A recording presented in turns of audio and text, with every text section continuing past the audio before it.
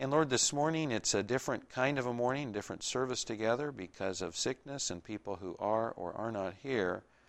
And we just acknowledge that, and acknowledge too that what's important to you is to worship in spirit and truth. And whether we have the full band or no instruments at all, we know that you're after our hearts, and we give those to you this morning, both as we look in your word and as we sing your praises. In Jesus' name, amen. We're back in John 1. If you care to turn there, that's where we'll be this morning. I know there's a few high school seniors here, and you know one of the things you do your high school senior year is you get senior pictures. And I've seen some senior pictures already. And you know how sometimes you look through that group of sittings, those portraits, and you'll look through some and you'll say one looks just like her and one there's a frown or the smile's not quite right or whatever, but you look at one picture and it so captures the essence or the character of that person that as soon as you see it, you say, that's it. That expresses Jessica Langhofer's character or whoever.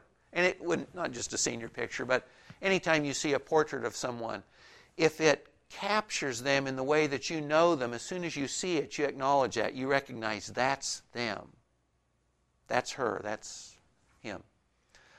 Or have you ever taken, maybe lately, maybe last night, have you ever taken a walk in the fall when the temperatures are cool and the colored leaves are still on the tree and some are on the ground, and you're taking a walk in this perfect time of season and year, and you say, this is fall. This is it. This is the essence of the fall season or the fall weather. Or you're blowing your nose and sneezing, John, and you know it's fall, and the hard frosts have not yet come.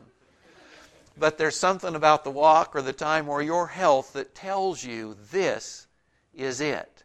And whether it's the portrait, the picture, or whether it's that fall walk, the season, the leaves, etc., it's that quality that you see something or perceive something that captures the essence of that person or that season or whatever, so that when you're there or when you see it, you say, that's it. In the passage we're in this morning, in John 1, verses 14 through 18, John gives us the essence of God and His character.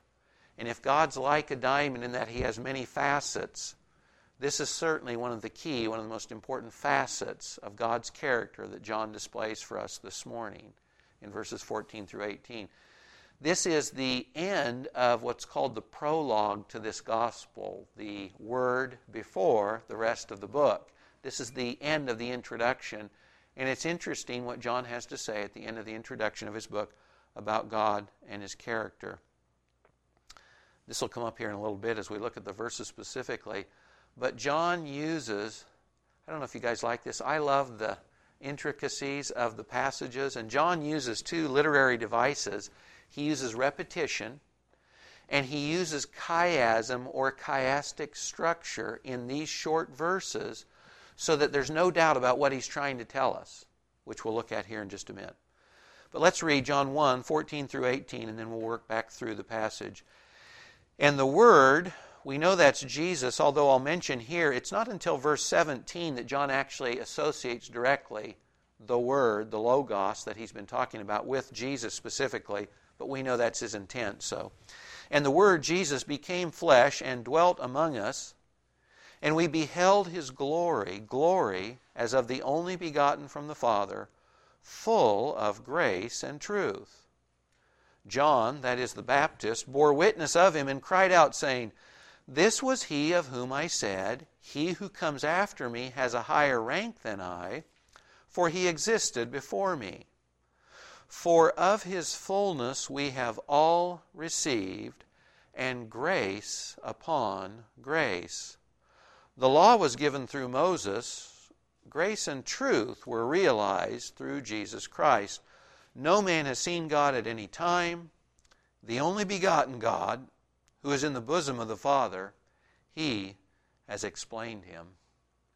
Back at verse 14, the Word became flesh, dwelt among us. We beheld His glory, glory as of the only begotten from the Father, full of grace and truth. You remember when we did the introduction, I think it was week 1, verse 1, we talked about John is addressing both Greeks and Jews, or Gentiles and Jews. And when John says of Jesus, the Word became flesh, the Greek is sarx, and this was kind of as blunt as he could be, that Jesus didn't just look like a man. He wasn't some apparition on earth. He wasn't a temporary appearance of God on earth. Sarx, he was flesh and blood, just like you and me. You remember one of the Greek philosophies said that matter was inherently evil or deficient. And John is as blunt as he could be. The Word became a flesh and blood creature like you and I. If there's any temptation, I think there's little temptation in our culture to think this, that there's something inherently wrong with the physical body. There's not. Remember in the Garden of Eden, everything God created, He said it's good. Flesh and blood bodies created were good. Paul says to Timothy, I can't remember if it's 1 or 2 Timothy, everything God created is good. And we pray about it, food or whatever, it doesn't matter. Jesus came down and He wasn't an apparition, it wasn't a temporary deal. He took on a sarx, a flesh and blood body like anyone else. Sin apart. Hebrews says He's been tempted in every way like we are, with one exception, sin apart. So He became a human being in the full sense with a flesh and blood body, just like you and I.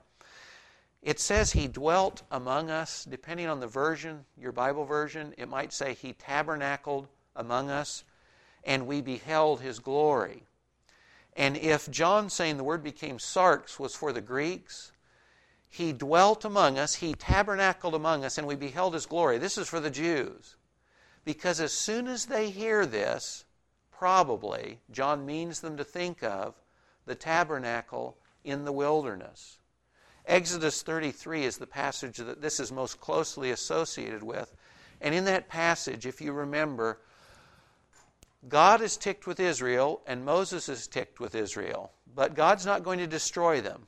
He's going to go with them. But one of the fallouts of the break in relationship, so to speak, is that Moses takes his own tent and he takes it outside the camp of Israel and he pitches his tent away from Israel where they can see it. When he does, his tabernacle set outside there, the Jews see God's glory in this cloud coming down onto Moses' tent, his tabernacle. We can read this passage in John. Jesus tented with us and we saw His glory. The tent is a tabernacle. It's just a dwelling.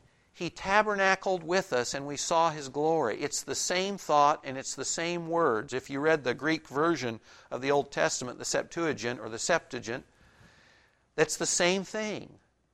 So here John is saying Jesus, just like God showing His glory on a tent with Israel in the Old Testament, Jesus is, in a sense, God's tent, revealing God's glory now in His earthly body as He dwelled among us. God tabernacled with Israel in the wilderness at the tent. His glory came down. And John is saying to the Jews here, Jesus is God's glory in a tabernacle in a human form here on the earth. And we've said this before, but it bears repeating. The people who would try and tell you that Jesus does not make a claim to deity simply have no leg to stand on, and not just from this passage, but from any New Testament passage. It is clear the claim is to deity. John says that the glory that they beheld in Jesus, in His body, was glory of the only begotten of the Father. And only begotten here, I don't know if you guys like the Greek, but this makes it clearer for me. Only begotten is monogeneous or monogenous. One or only beginning. Genus is, we get the word Genesis, it's the beginning. Jesus is the only one whose beginning came directly from the Father. You remember when the angel appears to Mary and she says, "How shall this thing be? I have never known a man. How can I bear a son? I am a virgin." Well, it's because the origin of your son isn't human. It's divine. The Holy Spirit will come on you. Jesus has no human or earthly father. He is the only person who's walked the earth whose genesis or beginning came directly from God the Father. Now, in a subset way, we are children of God, and we looked at before, a person's rebirth is brought about by God the Holy Spirit. That's a little different, though, than this. Jesus is uniquely in his body on the earth. He is the only one whose beginning comes directly from God the Father's hand. Verse 14 says at the end, only begotten from the Father, full of grace and truth. When John wants to tell you what the glory of Jesus, and therefore God the Father, looked like, he tells you two things. He says it was grace and truth.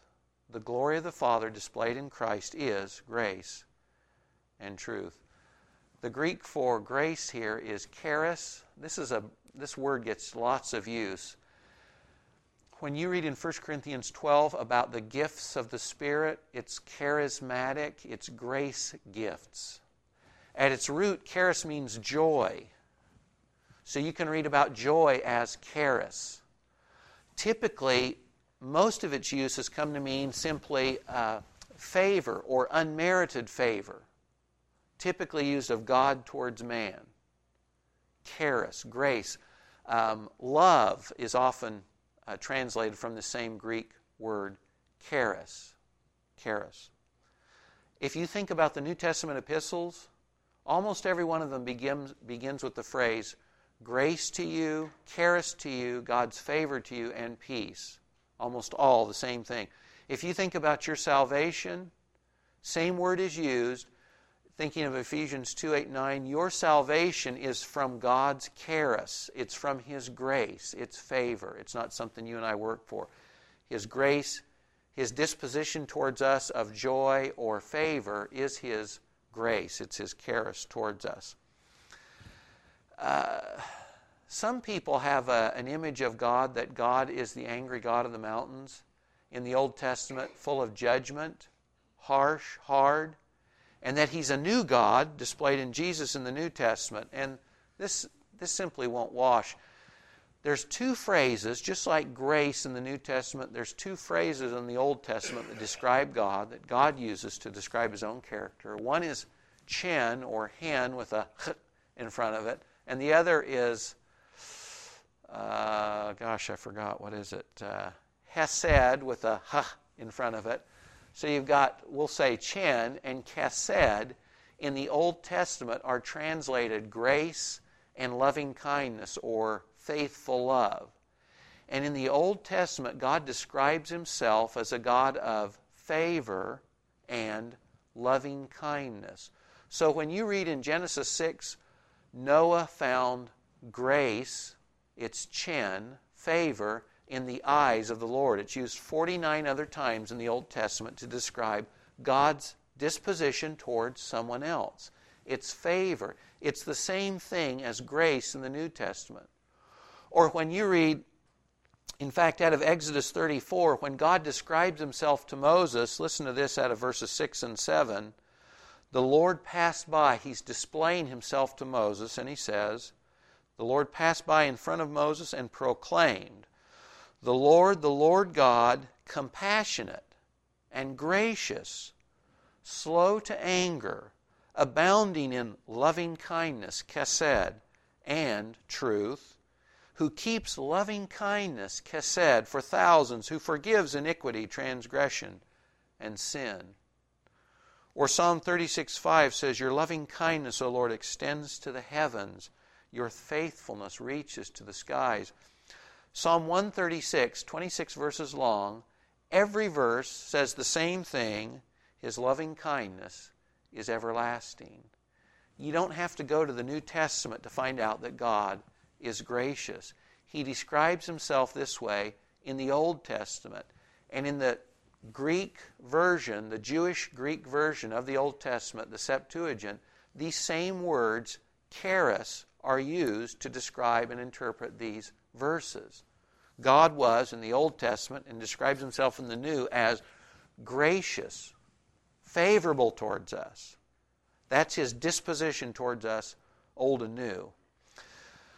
So that in the Old Testament, when God describes His own characterization of Himself, it's favor and grace, it's loving kindness and grace. And when God's glory, John says, is displayed through Jesus, that glory is gracious. It's grace. It's favor.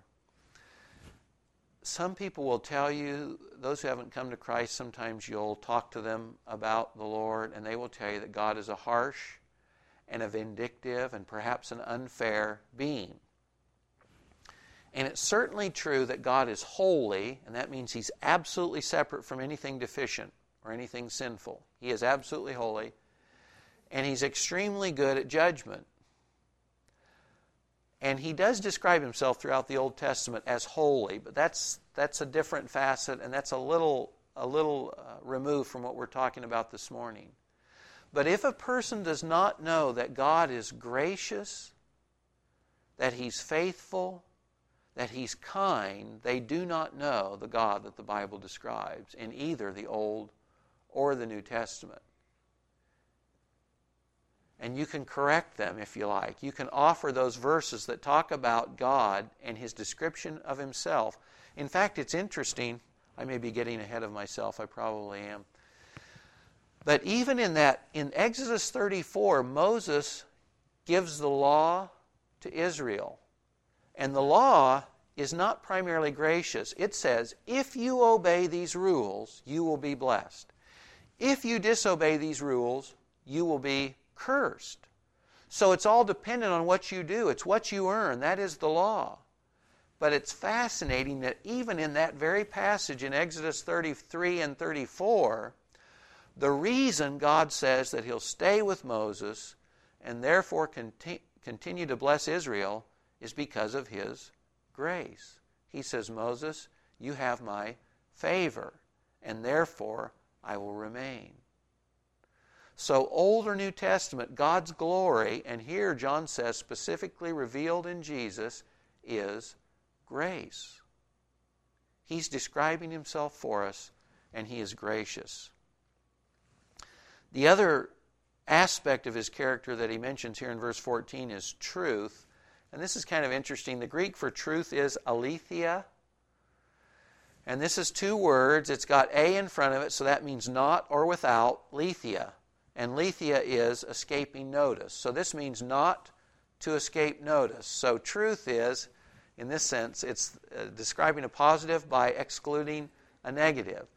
So truth is something not escaping notice.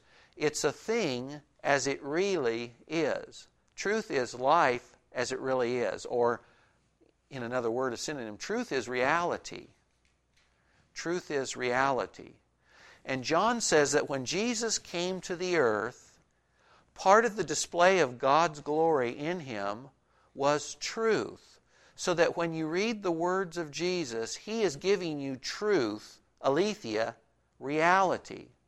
So when He describes the Father, He's describing the Father as He really is. Or when He describes who He is, God the Son on earth, He's describing things as they really are. It's reality. Some people will tell you that to be a Christian you have to be soft-headed or naive because you don't understand the way things really are. And nothing is or should be further from the truth. A Christian should be the most rational person on earth, the most hard-headed, meaning seeing things as they really are. Because the person you follow as a Christian is in himself and in his words truth. He is the expression of reality, and his words express reality, the way things really are. Christians should be those who know the truth more than anyone else. I'll read you two verses out of Acts 26. Paul was one outstanding intellectual. Before his conversion, he was an outstanding intellectual. He had the best training the world had to offer, especially in Judaism, in his day. He had the best teachers. He had the best academic background. He was a PhD in his day, absolutely. Yet before his conversion, he rejected Jesus and all his claims based on truth or reality. Once he's converted, God knocks him down and Jesus reveals himself to him on the road to Damascus, and he becomes converted. Now his intellectual and academic background are totally refocused, and he can see the Old Testament and Jesus' display in it. When he's defending himself to Festus in Acts 26, he's talking about Jesus and judgment and resurrection and life to come. And Festus says, let me read verse 24, while Paul was saying this in his defense, Festus said in a loud voice, Paul, you are out of your mind. Paul, you've lost touch with reality. What you're saying isn't true. Your great learning is driving you mad. Paul said, I am not out of my mind, most excellent Festus, but I utter words of sober truth. Aletheia. What I say is reality. When you share the gospel with others and they critique it or its object, Jesus, for one reason or another, almost never is the complaint reality or that Jesus isn't who he really said he was or whatever. It's simply that I don't like the message and so I'm rejecting the rest of it. In other words, the rejection of the gospel at its base is a departure from reality. Or it's an outright rejection of the desire to come under God's rule. I don't know if that makes sense, but if someone says to me, I share the gospel with them, and they say, I don't buy Genesis 1, or I don't believe Jesus is who he really said he was, or things along that line, you know what? At some point I say the issue is not information. The issue is the will. This isn't what they want. And so they leave reality behind by simply saying, I don't recognize that. They turn their face the other way and they say, I'm going to believe something else. That's fine. But it's not reality. And they're not operating in truth. The person who shakes their fist at God and says, I will not come under submission to you, that's reality. See, that's the difference. Someone may say, I recognize Jesus' claims. I know he is who he said he was, but I don't want him. That's honest. That's true. That's reality. They're not going to like what they get, but that's reality. So Christians should be those most committed and most informed by truth and reality. We should see things as they are, more than anyone else around us. Because Jesus, the display of God's glory in Christ, is truth. It's truth.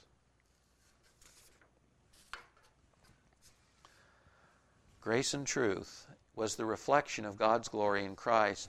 At verse 15, John the Apostle tells us again about John the Baptist when he says, John bore witness of him. He cried out saying, this is the one I talked about. He's of a higher rank because he existed before me. You know, if you read Luke's gospel, that John the Baptist is 6 months older than Jesus. So John cannot be talking about physical age, because Jesus physically is 6 months the junior to John the Baptist. They are cousins, if you remember. And Jesus is 6 months younger. When John says he existed before me, he's not talking about his conception or his birth. He's talking about pre-existence again. And that cannot be said of you or I. You and I did not have a beginning before our conception. We did not exist.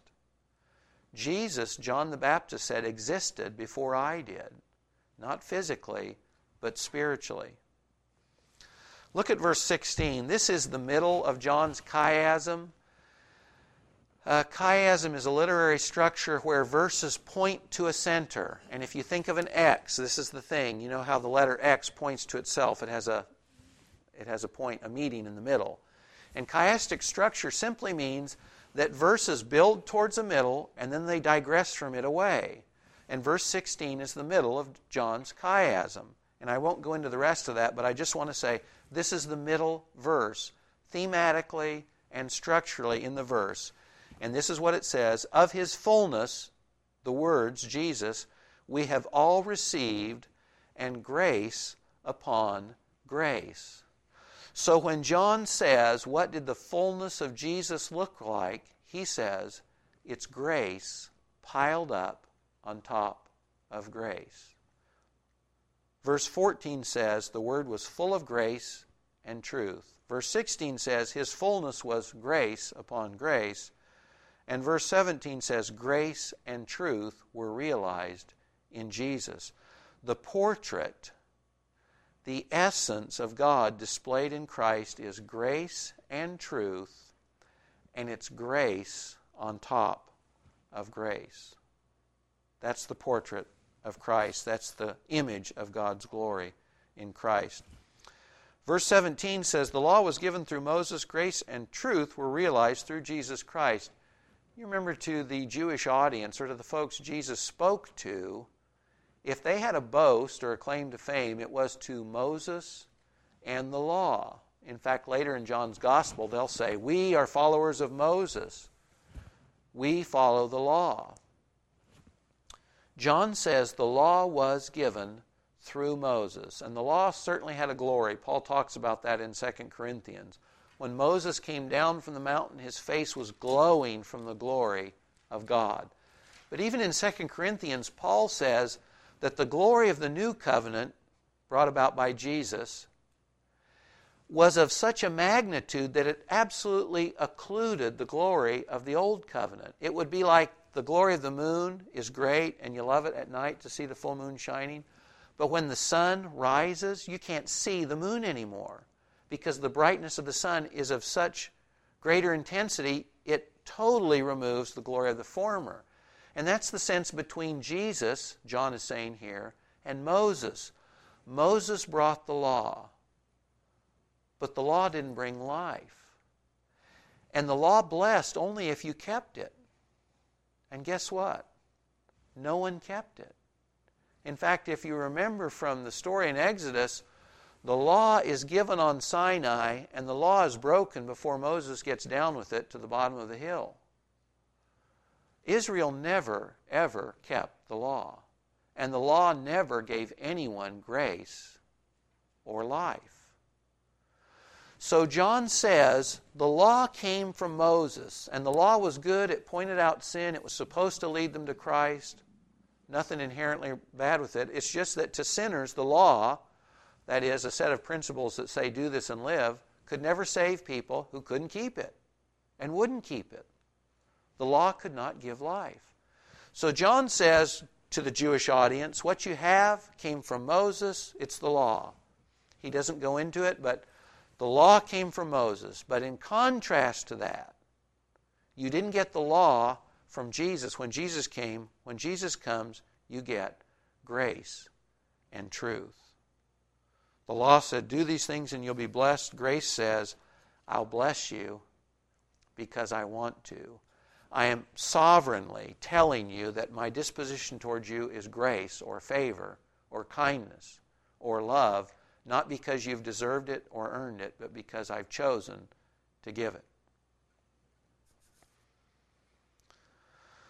Look at the last verse of this passage, verse 18. No man has seen God at any time. You remember before when we talked about Jesus and his pre-existence, we mentioned this verse because if you see God in the Old Testament, it is not God the Father. When God walked in the garden with Adam and Eve, it was not the Father, it was Jesus. Or when the captain of God's host reveals himself to Joshua, it's not the Father, it's Jesus. It's Jesus at the burning bush. It's Jesus, the flame of fire, making a covenant with Abraham.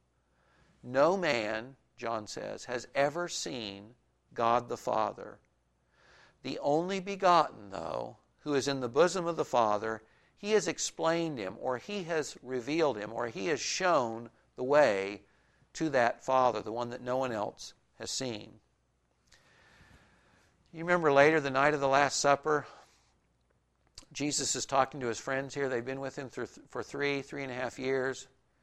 And John 14, he says, hey, you know where I'm going? And they say, man, we really don't. Where are you going? And he says, I'm the way, the truth, and the life. And Philip says to him, Jesus says, if you've seen me, you've seen the Father. And Philip says, show us the Father, Lord, and it's enough. And Jesus says, no. If you've seen me, to see me is to see the Father. If you've seen me, you've seen the Father. In fact, in the same passage he says, I and the Father are one. to see Jesus is to see the Father. We've not physically seen Him. We've not physically laid our eyes on Him. But John says here that Jesus is the expression of the Father. Jesus tells His happy followers that to see Him, to know Him, is to see and know the Father. In Hebrews 1, it says Jesus is the image of God. He is one of the old words is the effulsion of His glory, that if you saw the candle, you could see a flame of the candle and the light of the candle. And if you said, where does the light end and the flame begin? That's kind of like Jesus and the Father. Jesus is the light of the candle. To see the light is to see the Father, or to see the light is to see the flame, so to speak. It's hard to divide one from the other, and that's the thought here. The character of the Father and the Son, the portrait, if you will, the essence of the Father and the Son, John says, displayed in Jesus is grace and truth. It's grace on top of grace. Now, my image of this in my mind, this is not to be irreverent. If you like banana splits, I do. You know what you take is you take delicious ice cream, and then you put more delicious ice cream on top of it. Or you take ice cream and then you put chocolate. And if you like nuts, you put nuts. And if you like whipped cream, you put whipped cream. But you take one delicious thing and you pile it on top of another delicious thing. So that what you've got is this bowl full of delicious stuff. And you're ready to dig in. And John says that Jesus and the Father, the essence, if you look at a portrait and you say, that's God, when John paints his portrait of the Father and the Son, he says, in Mike's version, it's like that banana split. It's one good thing on top of another. It's grace with truth, or it's grace on top of grace. And you remember, grace has lots of definitions. If you look this up in Webster's, there might be a dozen. And if you look up charis, the Greek term, you'll find many definitions. But when we think about this, remember that grace is God's favor to you apart from anything you do. You do not earn grace. You can't do anything to get it. It can only be given. And how fitting that when Jesus displays the character of the Father in His person, grace and truth, His being here is the expression of God's grace. His incarnation, His crucifixion, and His resurrection are the ultimate expression of God's grace to us. Because in His coming to earth, it's the purchase of our salvation. It's the covering for our sins.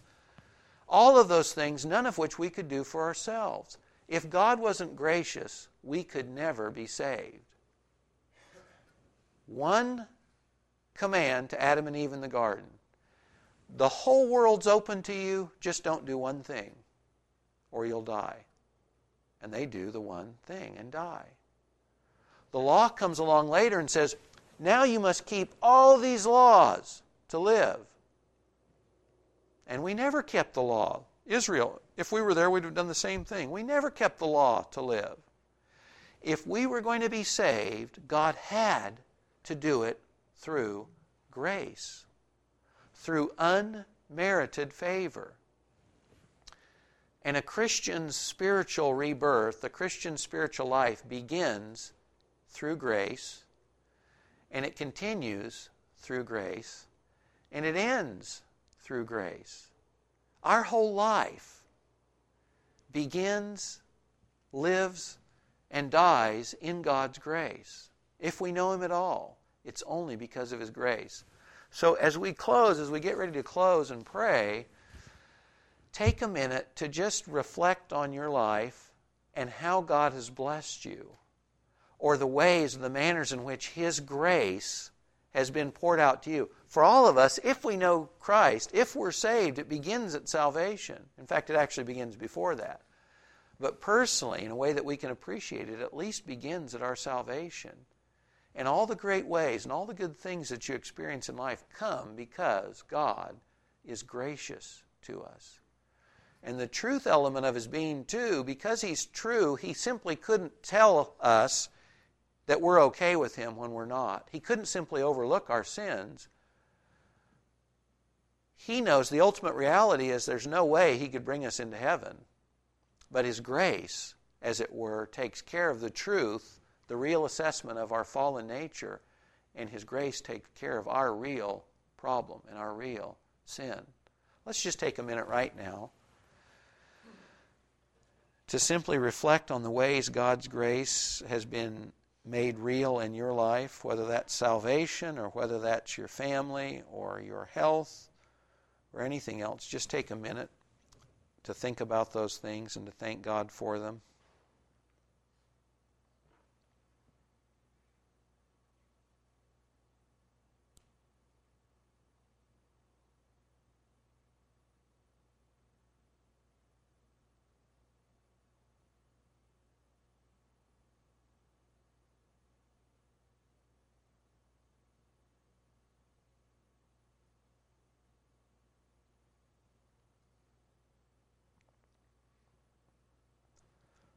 Lord, it occurs to me that had Jesus, your Son, come to earth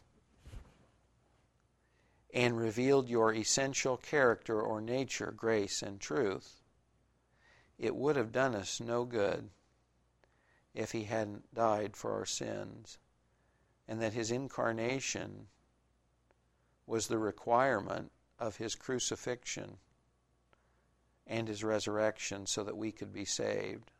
Lord, the fact of His presence on the earth, that God took on sarx or flesh and blood, was so that we could be redeemed. That was your grace in action, so that the true standing of our sinful and fallen nature before you could be taken care of.